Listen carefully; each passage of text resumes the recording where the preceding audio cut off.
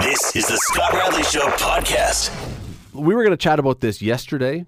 A lot of stuff happened yesterday we had to get to. We got squeezed for time. We were thrilled to have Dave Andrechuk along. We were thrilled with all the guests, so we couldn't get to it. But this happened over the weekend, and I know a lot of people were talking about it. I know it was discussed on this station a bit yesterday, maybe today too. I'm not sure. And it's the idea that Tom Jackson, City Councillor Tom Jackson, and some others are now saying, based on what's seemingly happening every weekend now, more than once a weekend it seems, with people having to be rope lifted out of the waterfalls, Albion Falls, wherever else, every weekend, that we should now be charging those who have to be rescued, not necessarily with the fee or with the cost of the manpower to rescue them, but there should be some kind of fee for trespassing or for whatever you want to call it, for breaking the law, for getting in there, for getting yourself in trouble. There should be some kind of fee. Now, this has received, I think, a fair amount of positive reception. I think a lot of people are saying, come on, this is getting ridiculous, that every single weekend we're hearing about one or two or three people that have somehow fallen into one of these waterfalls. I mean, I still don't quite understand how this many people can be this clumsy. I really can't. And if you were one of the people and you're saying, wait a second, I wasn't clumsy. If you fell into a waterfall, you're clumsy or you're careless. Choose which word you want to use. I don't care.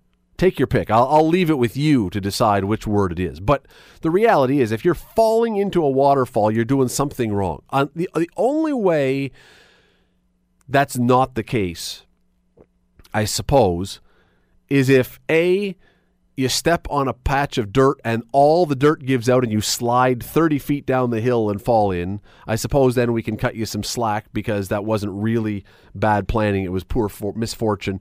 Or if, I don't know, your dog went running towards the edge out of your control and you went running to try and save your dog and you slipped and fell. I mean, look, I'm grasping at straws here to find some explanation for how it is that these people continue to fall in. I don't get it.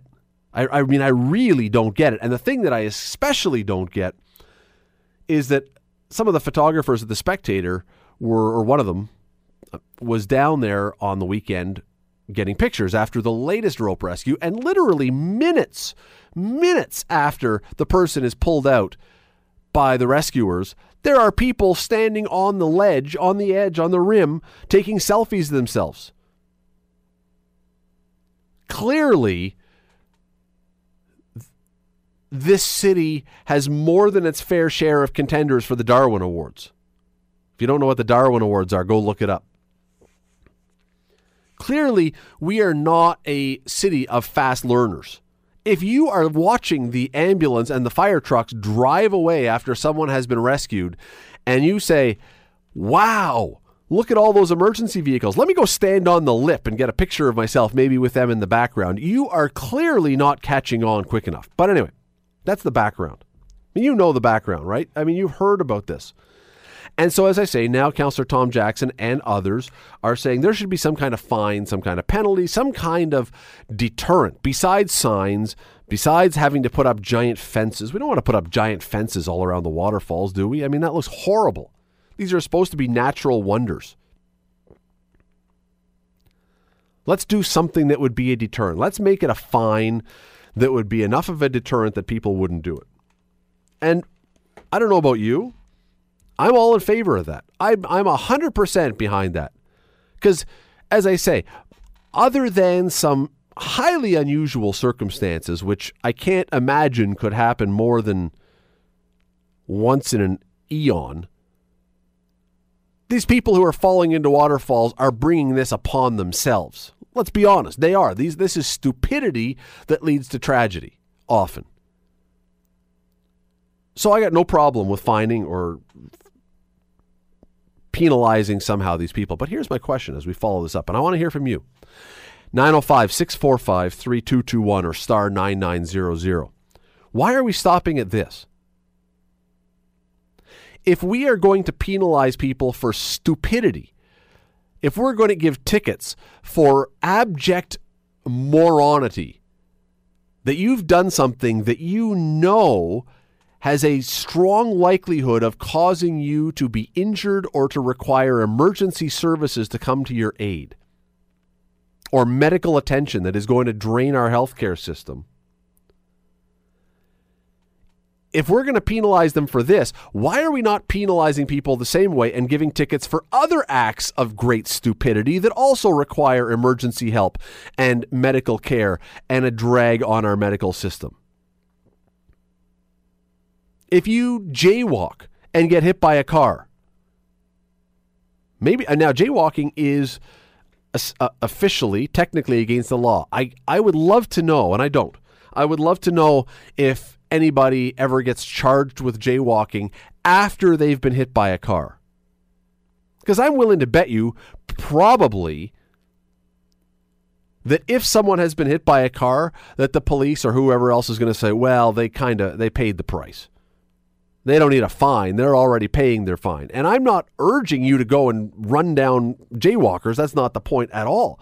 But if you do something stupid that you know has a strong likelihood of requiring our city's emergency personnel and doctors and everyone else to be involved, should you not be ticketed? Why are we stopping with falling into waterfalls? That is just one example. There's lots of other examples where we should look at them and say, you got to be responsible, and if you're not responsible, you're going to pay for it. Dom joins me now. Dom, how are you tonight? Hey, not too bad. How are you? I'm good, thanks. I agree with you. I think that they should be fined. I think they should be fined.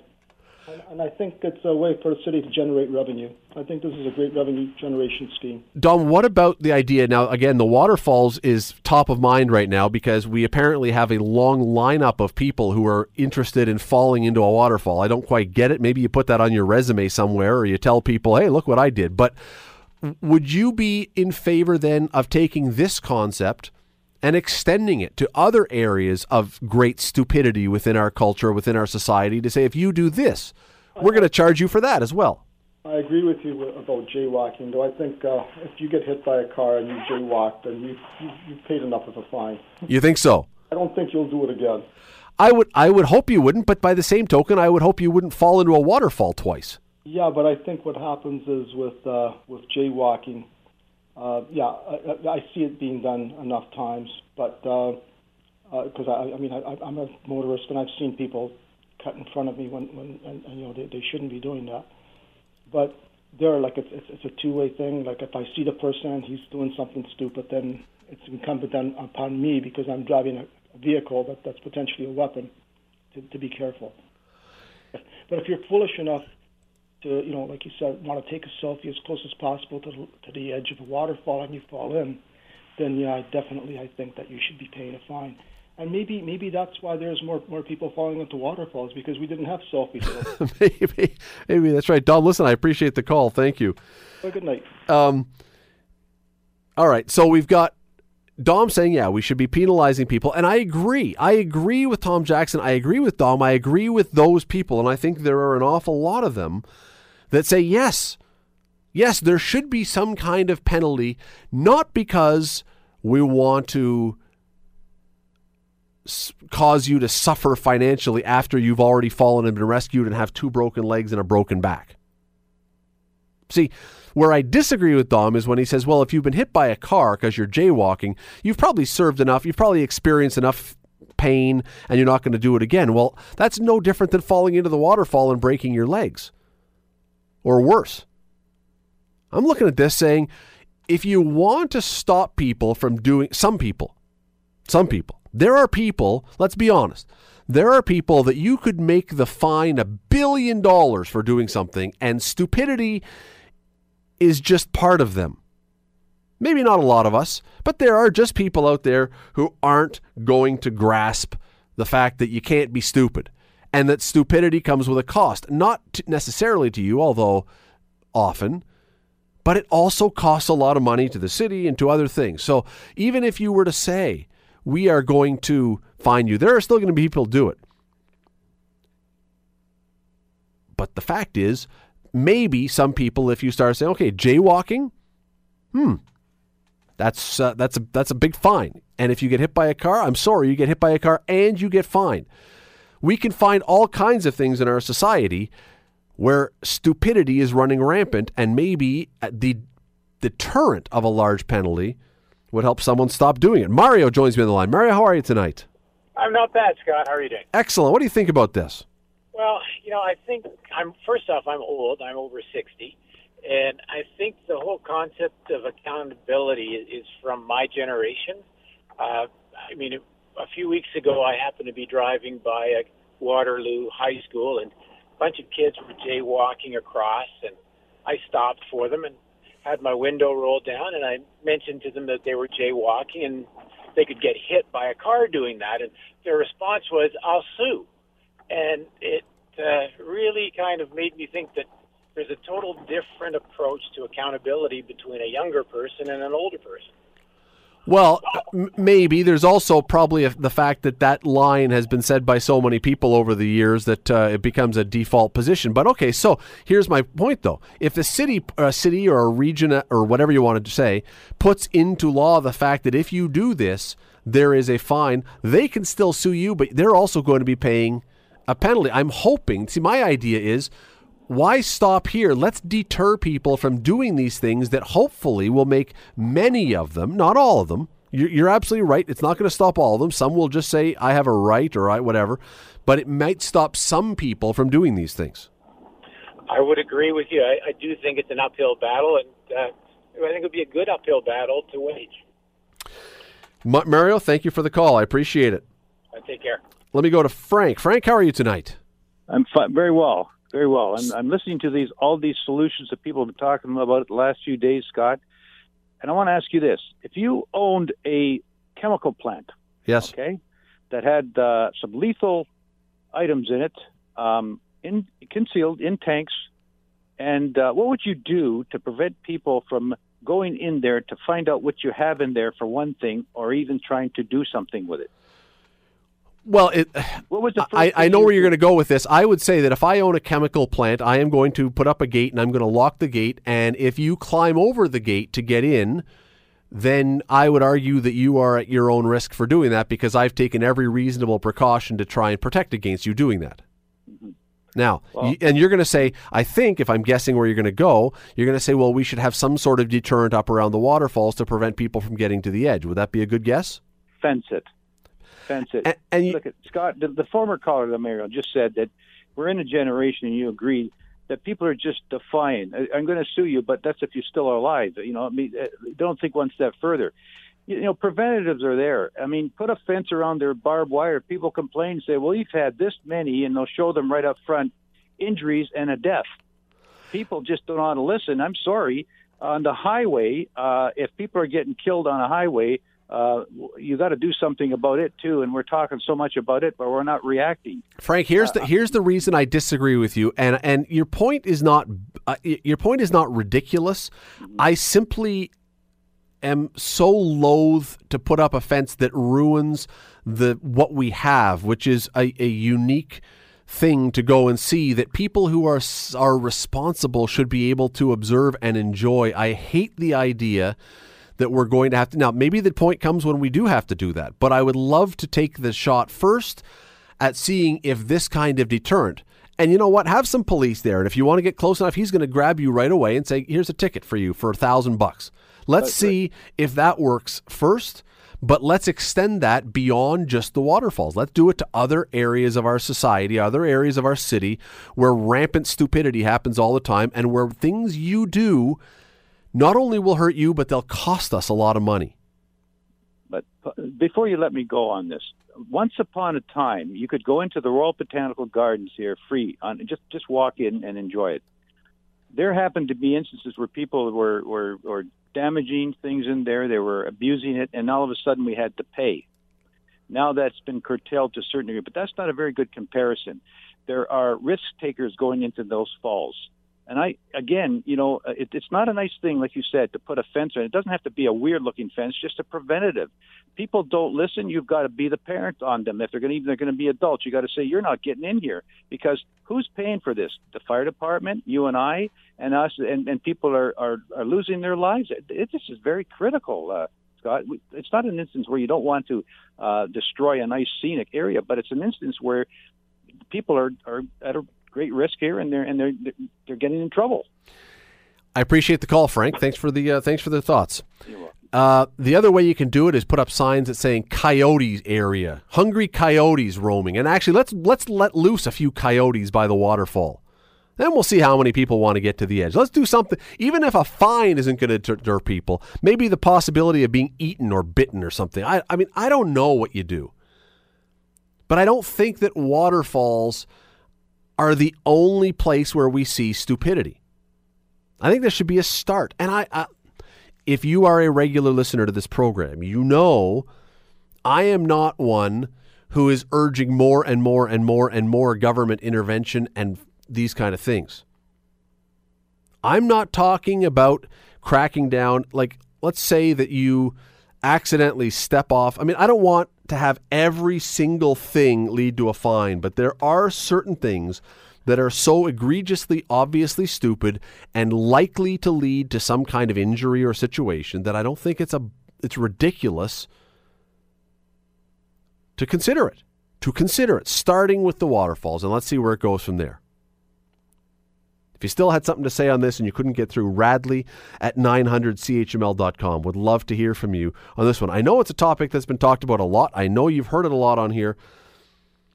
But I look at this and I just think to myself, I don't think this is the only place. It's a start, but I don't think it's the only place. I don't think this is the end of the conversation either. Let's use this as a jumping off point. Reasonable people should be able to have this discussion without going to one extreme that someone says, well, if you're going to fine people for this, you got to fine every single person who buys a can of pop because of the sugar content will give them diabetes. No, that's not the reasonable discussion. There is a reasonable way to have this discussion without someone taking it to the nth degree and making it stupid. Let's have that discussion. You're listening to The Scott Radley Show, weeknights from 7 to 9 on AM 900 CHML. Turn on your TV here or listen to the radio or read the paper anywhere in North America, really, and there's no shortage of stuff to talk about. For sure, there is all kinds of politics and all kinds of other things going on that we can easily get wrapped up in. But what seems to be missing, or what we seem to not be catching on to, is that there are parts of the world headed for what the Washington Post is describing as possibly the greatest humanitarian crisis since World War II. That's how they're describing it. This is something that, on its face, at least from what we're hearing, sounds like it has the potential to be truly catastrophic. And it's a dim story we're going to talk about for the next few minutes. It's not exciting, it's bleak, but it's really, really important.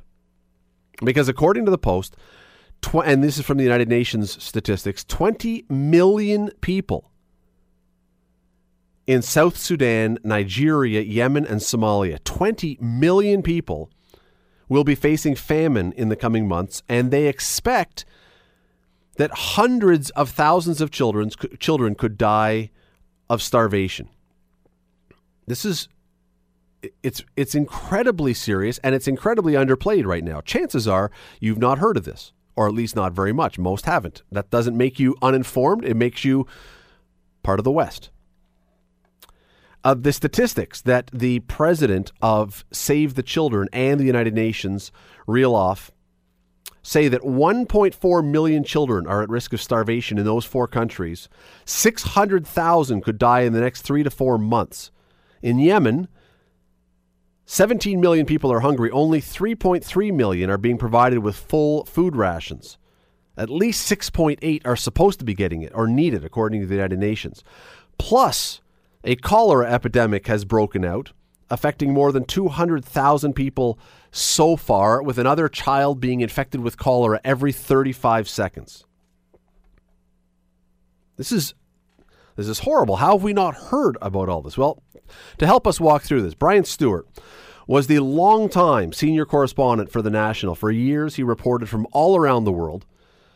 You can, in fact, draw a line from his reporting of the Ethiopian famine in the 1980s to the Live Aid concert that raised millions and millions of dollars to help deal with that. He was in some ways responsible for that happening due to his coverage. He joins me now. Brian, thanks for doing this tonight. My pleasure. Thank you.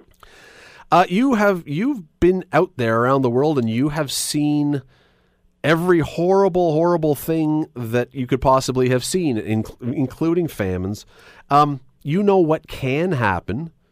When you start hearing the numbers that the United Nations and Save the Children and other groups are talking about, do you think they are just throwing out a lot of hyperbole to raise money, or do you believe, you know what, no, this really could happen? Oh, no, it is absolutely happening. And the great tragedy before us is by the time the world declares a famine, it's already, in many cases, too late for millions of people, because that's the last category almost of human suffering. And when you get that the declaration of famine, you're losing hundreds of thousands of children and others. This is very much, I think, the worst humanitarian crisis, potential catastrophe since World War II. The statistics which you read out are almost numbing, but they're very factual. The agencies that are putting out these numbers are extraordinarily accurate, very, very professional. There's no hype in this whatsoever. So I can kind of understand. I mean, 1980, whatever it was, mid-1980s, it wasn't that long ago, but it was long enough ago that technology was different. The internet didn't really exist, cell phones, all those kind of things. It is a much smaller world now, really. How can this happen again in 2017? I could get it in the 80s, sort of. How could it happen now? Yes, and I must say, after the famine in Ethiopia, I thought very confident we'd never see such a thing again, because there would be early warning systems set up that would prevent that kind of thing taking us by surprise. And in fact, the United Nations and these great agencies out there in the field have been shouting from the rooftops for months and months and months to governments and the population of the world that a horrible disaster was approaching. I think the explanation is that governments, media, and people are simply overwhelmed by catastrophe and crisis these days. We have a kind of crisis of crises, where we're a vortex of spinning news 24/7 coming at us with one disaster after another: Syria, Iraq, terror attacks, political upheavals in the world, is basically overwhelming our ability to absorb so many things coming at us at once. I think governments have been horrible in letting down the needs here, but I think we have to realize that we're at a time when there are almost 70 million homeless and refugees in the world right now. Many parts of the world are facing crises all the time, and I think this basically just got lost in the other headlines that are hitting us day by day. Which seems incredible when you're talking about the numbers you're talking about. Yeah. But there's also, I think, an element of, I hate to say donor fatigue, because there hasn't even been that much donation going on of late, but there is a kind of fatigue with horror stories coming out of what many of the failed states of the world. There are estimated to be 50 failed states. These are among those that have the worst inbuilt problems right now of conflicts going on, along with weather catastrophes as well. And people, I think, have a strong sense that they probably, a lot of people have a strong sense they don't want to hear much anymore about this. I think it's terribly tragic, because by turning our backs on this, we don't put enough in development aid, we don't do enough for long-term assistance to these countries that could possibly get them out of this failed state they're in now. Well, something else that really concerns me is that during the Ethiopian famine, and you just alluded to the fact that by the time the famine arrives, it's almost out of control. So it's now you're in crisis mode already. But when it happened in the 80s, and credit to you and your cameraman, and the images that you were able to send back were so shocking that it jolted people and really all of a sudden made them wake up. And you were on this show a couple of years ago, and we were chatting about Live Aid back there with the 30th anniversary. There was a particular young girl that was her image was so stark that it changed the donations at that Live Aid concert. Suddenly people saw that on the screen, and they all started going to their wallets because, holy cow, I can't believe what I'm seeing. And what worries me, Brian, now is we see so many stark, horrific images in pop culture, in the media, and everything all the time. Can we still be stunned? Can we still be startled? I think you put your finger right on a major, major problem. I think we're losing our capacity to be as startled and as stunned.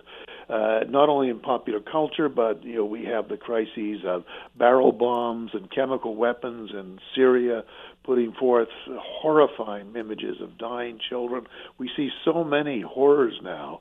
Whereas back in Ethiopia in 84, 85, video was kind of new, satellite coverage was new, and these images seemed to be coming in almost into the living room, and that people were just rocked by that. Now I think they're less affected. I think people are still as generous and as kind. It just takes different forms now. They reply instantly to the victims of a terror attack in a major city and come with this outpouring of great emotion. But I think there's a numbing effect to too many horrible images coming in from around the world, and that just numbs the senses after a while.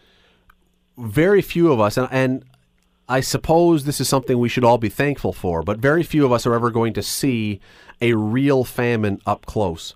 When you were there, when you would be walking in Ethiopia through the feeding camp, describe what really stands out to you when you see that up close and in person. Well, I think the main thing that struck me is I couldn't quite believe what I was seeing. It was like being in a nightmare. You figure, am I going to wake up from this? But you'd walk into these feeding camps, and the thing that visually struck me the most, they looked like concentration camps, except that the staff that were there were desperately trying to save lives, not take lives. There weren't towers up to keep people in and barbed wire. Everybody was doing all they could and even having nervous breakdowns in the stress of helping people. But it looked like an almost black and white image of an end of the world scenario. People were dying literally at one's feet. I went into one camp where a week before they were losing 20 a week. The day I arrived, they were losing 100 a week. Most of those were children. So funerals were going on nonstop. You saw children so emaciated you didn't believe it possible they could even exist to the next day. And at that stage, one thought the world had totally forgotten. These people would never respond, and it was the images that we were seeing that, in fact, did cause the world to respond. But I thought for a while I almost lost hope. I almost thought it's too far gone. We're going to lose. Red Cross were warning they could lose 7 million. In the end, international relief saved 6 million. But we still saw in northern Ethiopia over those weeks basically 1 million people die. And when you describe it, it's very clear, at least to me, that it's still very vivid for you. But you were there, and I'm wondering again. I go back to that thing about can we be stunned or startled or shocked? If you had not been there, like before you got there, Brian, did you have the same feeling or the same understanding of how horrible these things were? I don't think anyone could they? No, your mind just can't make that leap. I expected, in fact, I psychologically trained myself for weeks before going in, trying to get braced for it, be fit for it. And nothing really kind of prepares you for that. It's like going into a war for the first time. You're never prepared for how loud it is and horrible. A famine seems overwhelming, the numbers that are pouring out of the hillside, basically dying along the roads, and you have these remarkably heroic aid workers who are there just giving of the last ounce of strength they've got to try and help. One of the things I would underline now, the aid agencies in the field are so much better prepared now. They do an outstandingly brilliant job. And any aid they get, for financial and the rest of it, they can save multiple millions. They have the right kind of emergency foods and tenting. They can put up much better camps for refugees than they could back in 84. So there's a lot of infrastructure there to save lives if only they get enough funding, which they're not getting at the moment. What I was reading today, again in the Washington Post from the United Nations, is that the West is doing a lot. We have nothing. Maybe we do. The West is giving lots of money. I think it was $1.2 billion from the states alone towards aid in these 4 countries. It's not like it's being forgotten by the West, and it makes for an uncomfortable question, though, Brian. And that is, where's the rest of the world in this? A good question. I mean, the UN has said back in, I think it was March, that they needed $5.5 billion, that would be Canadian dollars, by this month. They've received basically a third of that. Countries like the U.S. and Canada, though I'm not sure the U.S. is up to its past efforts, but some traditional countries have been responding very well. The U.K. is always the leader. Canada's doing a lot. The rest of the world should be responding more, but I think countries tend to fall into what's expected of them. I must say, a lot of like Saudi Arabia and the Gulf, are helping in certain areas. But remember, they've got their own crises in Yemen, in Syria, in Iraq. Turkey is doing an awful lot for desperate cases there. I mean, I think it's housing 3 million refugees. But they feel kind of totally absorbed in their own crisis. They may not be, of course, looking south to other crises outside their immediate concern. I think Asia could do a lot more, quite frankly. There's more countries are starting to get involved in this kind of stuff, but clearly a failure like this, and let's see what it is, this is a major international failing of the nation states and the whole global community responding to this, because what's coming in is too little and too late, despite months and months of warning. But I would hope this will shock large parts of the rest of the world to say we can't let this happen again. Frankly, I'm not hopeful they're going to respond that way if we're just overwhelmed by the number of crises we are on a daily basis. So what happens if it does live up to or live down to the billing that it's getting right now? What happens if 2 or 3 months from now 20 million people are faced with a huge famine and we've got tens of thousands dying every week or every month? Yeah, what happens is I think people just become almost even more numbed. I think there needs to be a spectacular international leader on this. I was kind of crossing my fingers hoping Canada would take the kind of lead this time that Brian Mulroney in Canada took, actually, in 1984. He did a spectacular job, and his government did, not only heading a relief to Ethiopia, but lobbying the White House and number 10 Downing Street, getting other countries behind. I do think that this is an area that our current Prime Minister could be out there perhaps doing more. I think this is one of those areas that Canada really does very well when it steps up, and I think this is the time to step up. I mentioned one other thing. Getting aid to the countries is one thing. Distributing it is another, because the security situation is so desperate there. We may have to be talking about new peacekeeping missions going in an emergency basis to try and even get food to the desperately needed. Brian, I have just one more minute. You and we know that the media, and led by you back again in Ethiopia, played a huge role in changing and getting this thing turned around, because you were out there and you got the stories back here so people became aware. We know there have been massive cuts to media. We know that media is very tied up in things closer to home.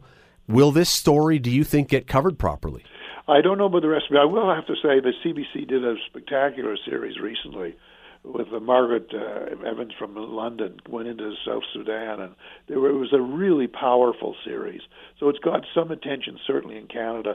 The rest of the media, they've cut foreign bureaus, they're less pure on the ground. I think this is a real challenge now for the media to get people in there, but that's what they should be doing, getting live coverage coming out of these countries now and immediately. Brian Stewart, former senior correspondent for The National, was on the ground 30-some years ago in Ethiopia and really was one of the main people who changed that and got that change and led that fight. And you should be very proud of that even all these years later, and I'm sure you are. Brian, thanks for doing this today. Well, thank you very much. Nice talking to you. It is, what do you say to that? The numbers, the scope of what we're talking about that we don't even know about. That's the thing that's so startling. We are hearing so little about this that most people, and I don't think, again, I'm not insulting anybody by saying if you don't know about this, most people don't know about this. It's not just you. It's startling that we could be talking about 20 million people affected and we don't hardly know anything about it. Make a point of reading and listening and watching some stuff about it. Educate yourself so you know. It's important. You're listening to The Scott Radley Show, weeknights from 7 to 9 on AM 900 CHML. Again, you are going to be hearing "O Canada" a lot, I expect. Unless you're hiding, unless you're trying not to hear it, at the 150th birthday of this country, you are going to be hearing it a lot. So I started thinking, I wonder how close our anthem is today to the start. Because a couple things. First of all, you'll recall that within the last year or so, there's been a big debate about whether or not we should change the lyrics from "All Thy Sons Command" to "All of Us Command." And the argument against it has been, well, we can't tinker with tradition.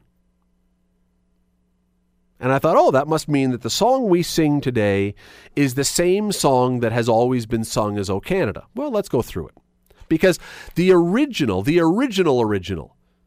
pre-original, the uber original "O Canada" was not called "O Canada." Well, it might have been called "O Canada." I don't know if it really had a name per se, but it was written in 1880. And the reason it was written was at that time a poet, and it was actually, he was a judge. Keep that in mind because another judge will come into play here at another point. There's a lot of judges involved in this story. But the lieutenant governor of Quebec commissioned a judge who happened to also be a poet to write a hymn, to be played for the National Congress of French Canada, the Congrès National de Canadiens Français. That was in 1880. The music had already been written by a music teacher, and they needed a song, the words to go with it, to be played at the National Congress of French Canada. And they were going to initially hold a competition, but they ran out of time, so they just went to this judge who happened to be a poet and said, "Hey, can you scribble some words down and literally make it sing?" And so he did. Now, there was a number of drafts and on and on and on, but 1880, on June 24, not July 1st, June 24, at the Pavillon de Patinure in the city of Quebec, "O Canada," with the French words, the original French words, was first performed. Nothing to do with, this was not an all of Canada anthem, which is the first part that I find really interesting in this. This was not initially written to be an anthem for all of Canada. It was written for the Quebec Congress. The words, and again, this is, the interesting part here is the words that are so different. The French words have largely stayed the same. Here's the French words with the translation. Now, you know the French words, right?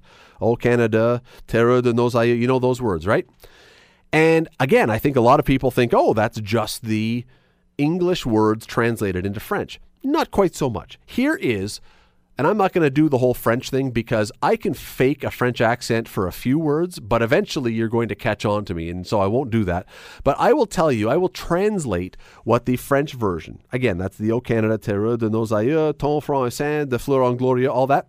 Here's what the French words actually say for "O Canada." "O Canada, land of our forefathers, thy brow is girt with glorious flowerlets. For thy arm knows how to bear the sword, it knows how to bear the cross. Thy history is an epic of the most brilliant exploits, and thy valor, tempered with faith, will protect our hearts and our rights, That is the first verse of the French version of "O Canada." Nothing like the version we sing, right? Nothing like it. Which, again, caught me off guard. I had never really considered that these were not at all the same words. But let me continue, because there are actually 4 verses of the French "O Canada." Again, I will not sing you or read you even all the French. I will tell you what the translation is. By the way, before I do that, you will notice that the French version is far more almost religious in tone. Keep in mind that once upon a time, Quebec was very, very Catholic, and so when you're talking about it knows how to bear the cross, and thy valor tempered with faith. It was a hymn, remember, and it was quite a religious song, still is. So, the French version, I told you the first verse. Second verse, again, translated to English from what the French, if they were going to sing on, because we only ever sing the first verse. But here's what the second verse says. Under the eye of God, near the great river, the Canadian grows in hope. He was born from a proud race, blessed was his cradle. Heaven holds his destiny in this new world, always guided by its light. He will keep the honor of his flag. He will keep the honor of his flag. Verse 3, from his patron, precursor of the true God, which is referring, this is me adding this, i.e., it says from St. John the Baptist. From his patron, precursor of the true God, he has a halo of fire, enemy of tyranny, but full of loyalty. He wants to keep in harmony his proud liberty. And by the effort of his genius, on our ground the truth is seated. On our ground the truth is seated. Verse 4. Sacred love of throne and altar, fill our hearts with your immortal breath. Amongst this race of strangers, our guide is the law. Let us be a brotherly people under the yoke of the faith, and let us repeat, like our fathers, the victorious cry for Christ and the King, the victorious cry for Christ and the King. Hands up if you had ever heard those verses, first of all, but even the English translation, very, very different from what we sing. So, that is the French version. Hasn't changed a whole lot. That was largely as written, and the first verse was what they sang back in 1880 when this first got started. But in 1901, the Duke of Cornwall and the future King George V was coming to Toronto. And so they decided, somebody, I'm not really sure who, but somebody decided, well, we should have something to sing. And someone had that music. And so they came up with a bunch of words in English that could be sung. This was the Richardson version from 1901, which was published in 1906 and went like this. This is the original English words to O Canada, which I think you'll be surprised, again, when we go back to the idea of whether or not we can ever tinker with the words because we have to hold on to tradition. Here's the very original. O Canada, our father's land of old, thy brow is crowned with leaves of red and gold. Beneath the shade of the holy cross, thy children own their birth. No stains thy glorious annals gloss, since valor shield thy hearth. Almighty God, on thee we call, defend our rights, forfend this nation's thrall. Defend our rights, forfend this nation's thrall. Lisa, when was the last time you were just having a chat with someone and dropped in the word forfend as part of your conversation? Gotta say, never. I don't even know what that means. Forfend. I'll have to look that one up later. Okay, so that was the verse that we came up with, the original English version of O Canada. But things change, and a little later on, they decided to have a contest to come up with new lyrics, and they got over 350 submissions. It was a Collier's Weekly National Anthem competition, and they wanted something a little bit different, and Mrs. Mercy E. Powell McCullough came up with the winner, and here's what she came up with. O Canada. Now this is again, we're going through time. This is a new version, so tradition, I'm not sure. O Canada, in praise of thee we sing. From echoing hills our anthems proudly ring. With fertile plains and mountains grand, with lakes and rivers clear, eternal beauty thou dost stand throughout the changing year. Lord God of hosts, we now implore, bless our dear land this day and evermore. Bless our dear land this and evermore. Still not sounding a whole lot like the O Canada that we sing today. Then we get to the new version. And I don't even have in front of me here. Let me see if I can find it. I'm not even sure what year we get to. Nope, I don't even have a year here, but it came later on than that. Then a new version was written by Ewing Buchan, or Buchan, I'm not sure, Buchan, a bank manager in Vancouver. This was particularly popular apparently out in the West Coast. I mean, if Quebec's going to have their own French version, then Vancouver and the folks out there decided they were going to push for this one. Here's the new version. O Canada, our heritage, our love, thy worth we praise all other lands above. From sea to sea, throughout their length, from pole to border land, at Britain's side, whate'er betide, unflinchingly we'll stand. With hearts we'll sing, God save the King, guide then one empire wide, do we implore, and prosper Canada from shore to shore. There's not one line in there that we stuck with. There's not one line that's been sung, I don't think, so far that exists in the modern version, or at least the version that we know well enough. But then we get to Robert Stanley Weir. Now, I'm going to put Lisa right on the spot here. Lisa, why is Robert Stanley Weir important, besides the fact that he wrote the version of O Canada that we know today?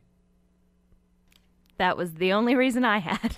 Because guess where Robert Stanley Weir was from?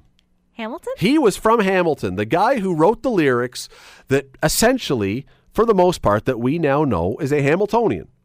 Many of you know that. Some of you are going, really? Yes, really. He was a Hamiltonian.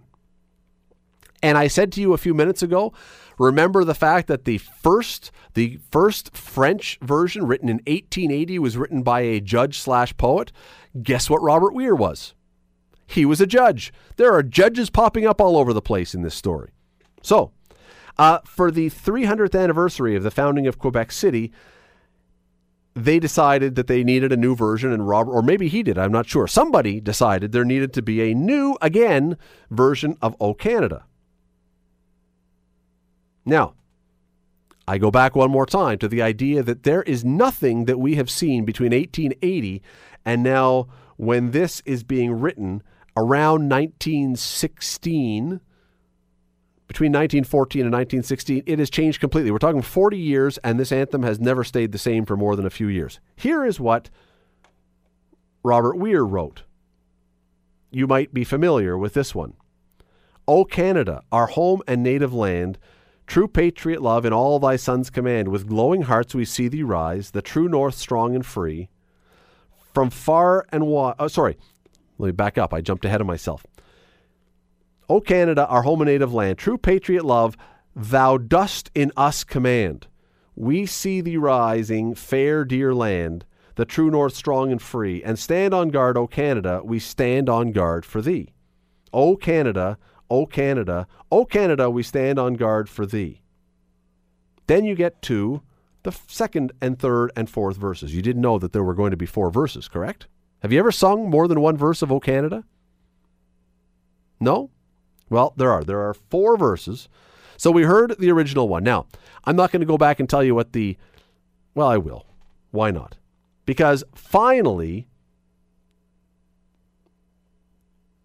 it got changed one more time, or at least tweaked a little bit, to what we have now. And I'll give you the full 4-verse treatment of where we are today. O Canada, our home and native land, true patriot love in all thy sons command. With glowing hearts we see thee rise, the true north strong and free. From far and wide, O Canada, we stand on guard for thee.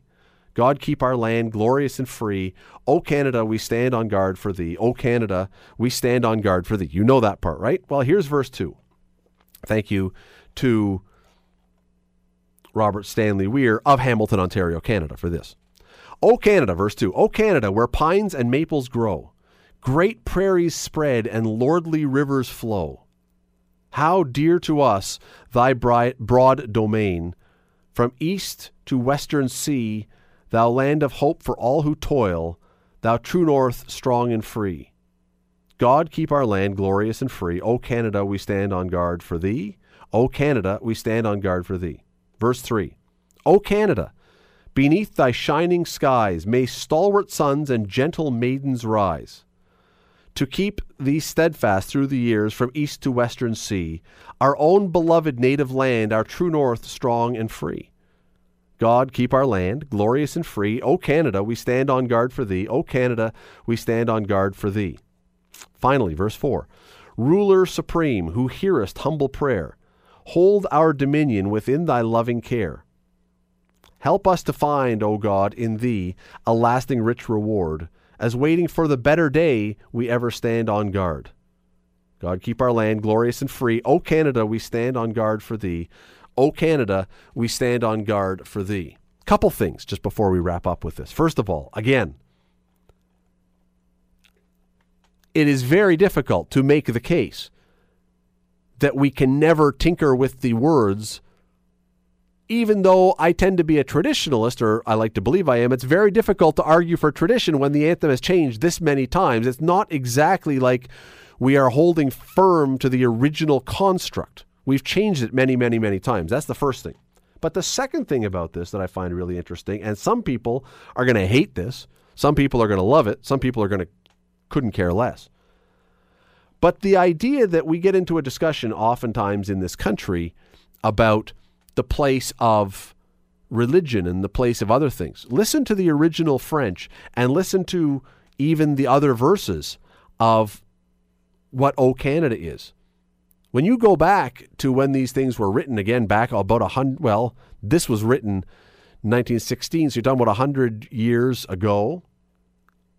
There is a strong, strong, strong religious component to this. The idea that when some people say, no, there's no...